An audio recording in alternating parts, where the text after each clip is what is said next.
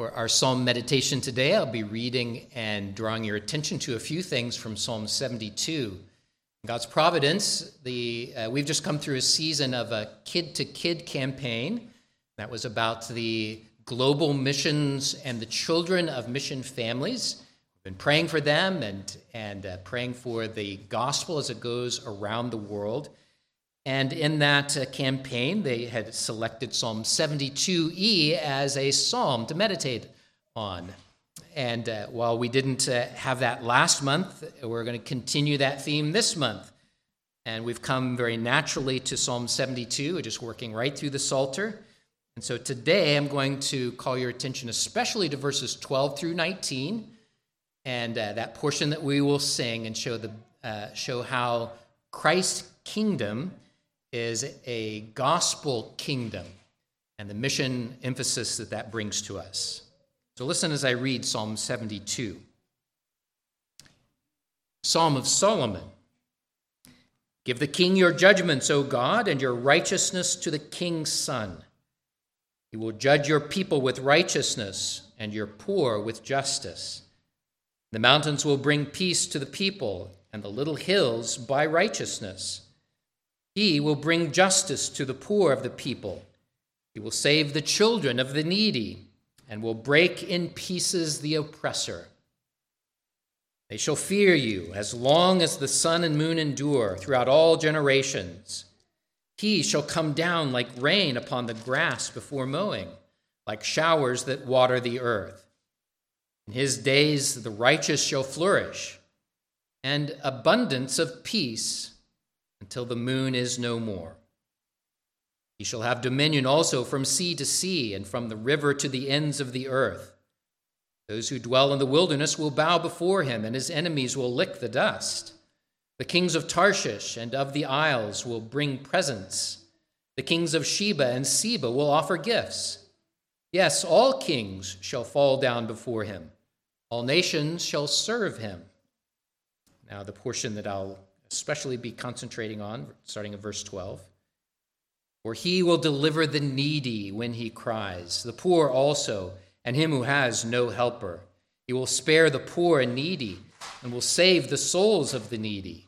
He will redeem their life from oppression and violence, and precious shall be their blood in his sight. And he shall live, and the gold of Sheba shall be given to him. Prayer also will be made for him continually, and daily he shall be praised. There will be an abundance of grain in the earth, on the tops of the mountains. Its fruit shall wave like Lebanon, and those of the city shall flourish like the grass of the earth. His name shall endure forever. His name shall continue as long as the sun, and men shall be blessed in him. All nations shall call him blessed. Blessed be the Lord God, the God of Israel, who only does wondrous things. And blessed be his glorious name forever. And let the whole earth be filled with his glory. Amen and amen. Prayers of David, the son of Jesse, are ended. I want to call your attention to three aspects of Christ's reign as it relates to missions in this meditation. The first comes in verses 12 through 15. I'm just going to call it salvation. Isn't that what the gospel is about? And here, the Old Testament anticipates the coming of a king who will bring salvation to his people. It's spoken of in terms here that might make you think that his only concerns are for the poor and the needy and for social justice. In fact, throughout recent history, there has been kind of a narrowing down of the work of Jesus Christ to be a liberation theology, that it is Christ who sets free those who are oppressed. And I want to say two things about that. The first is that Christianity has always had in view that God cares for the poor, that he knows that there are people who are weak and oppressed. And in fact, throughout the history of the Christian church, it is the Christians who have rightly cared for those who are sick and needy and poor. And it is the Christian church that has transformed the world, in a sense, turning it on its head from top to bottom. We would see that missions does have in mind a promotion of caring for those who are weak. But if you stop there, you are depriving what the psalm is most powerfully presenting. And that is that not only is God concerned with the deliverance of us physically, but that he is also concerned with our deliverance spiritually. Jesus came to save our souls. And David's words about this are just charged with spiritual significance, not just for earthly social justice. So you see in these verses that the Lord delivers, he spares, he redeems, he saves the souls. All of these are pointing ultimately to the act of Christ to save souls from hell itself.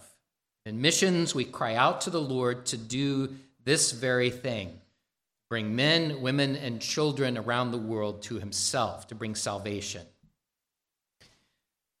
Second aspect of missions is in verses 16 and 17, what I'll call fruitful abundance.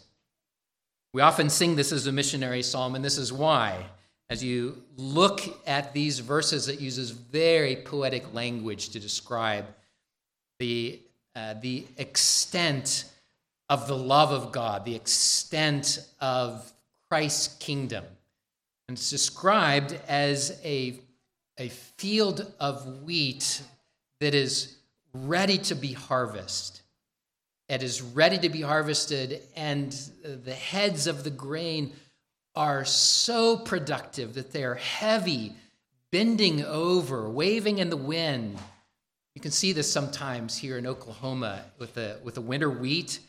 You can see it when it's ready and golden brown. It's just ready and full. And David uses this imagery to describe the gospel abundance of the kingdom of Christ. And this is what we pray for in missions. We pray for and we labor for an abundant harvest, trusting that God will accomplish his purpose to save many around the world.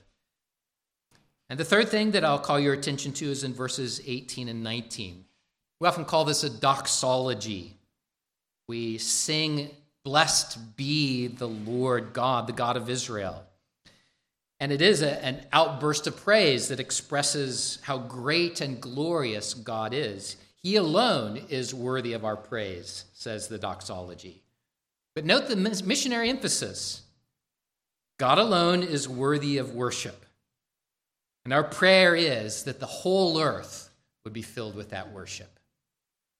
And it's not just a prayer for that, but there is a prophetic word that David gives of this. By the power of the Spirit, he is speaking of the extent of the kingdom that will indeed fill the earth one day.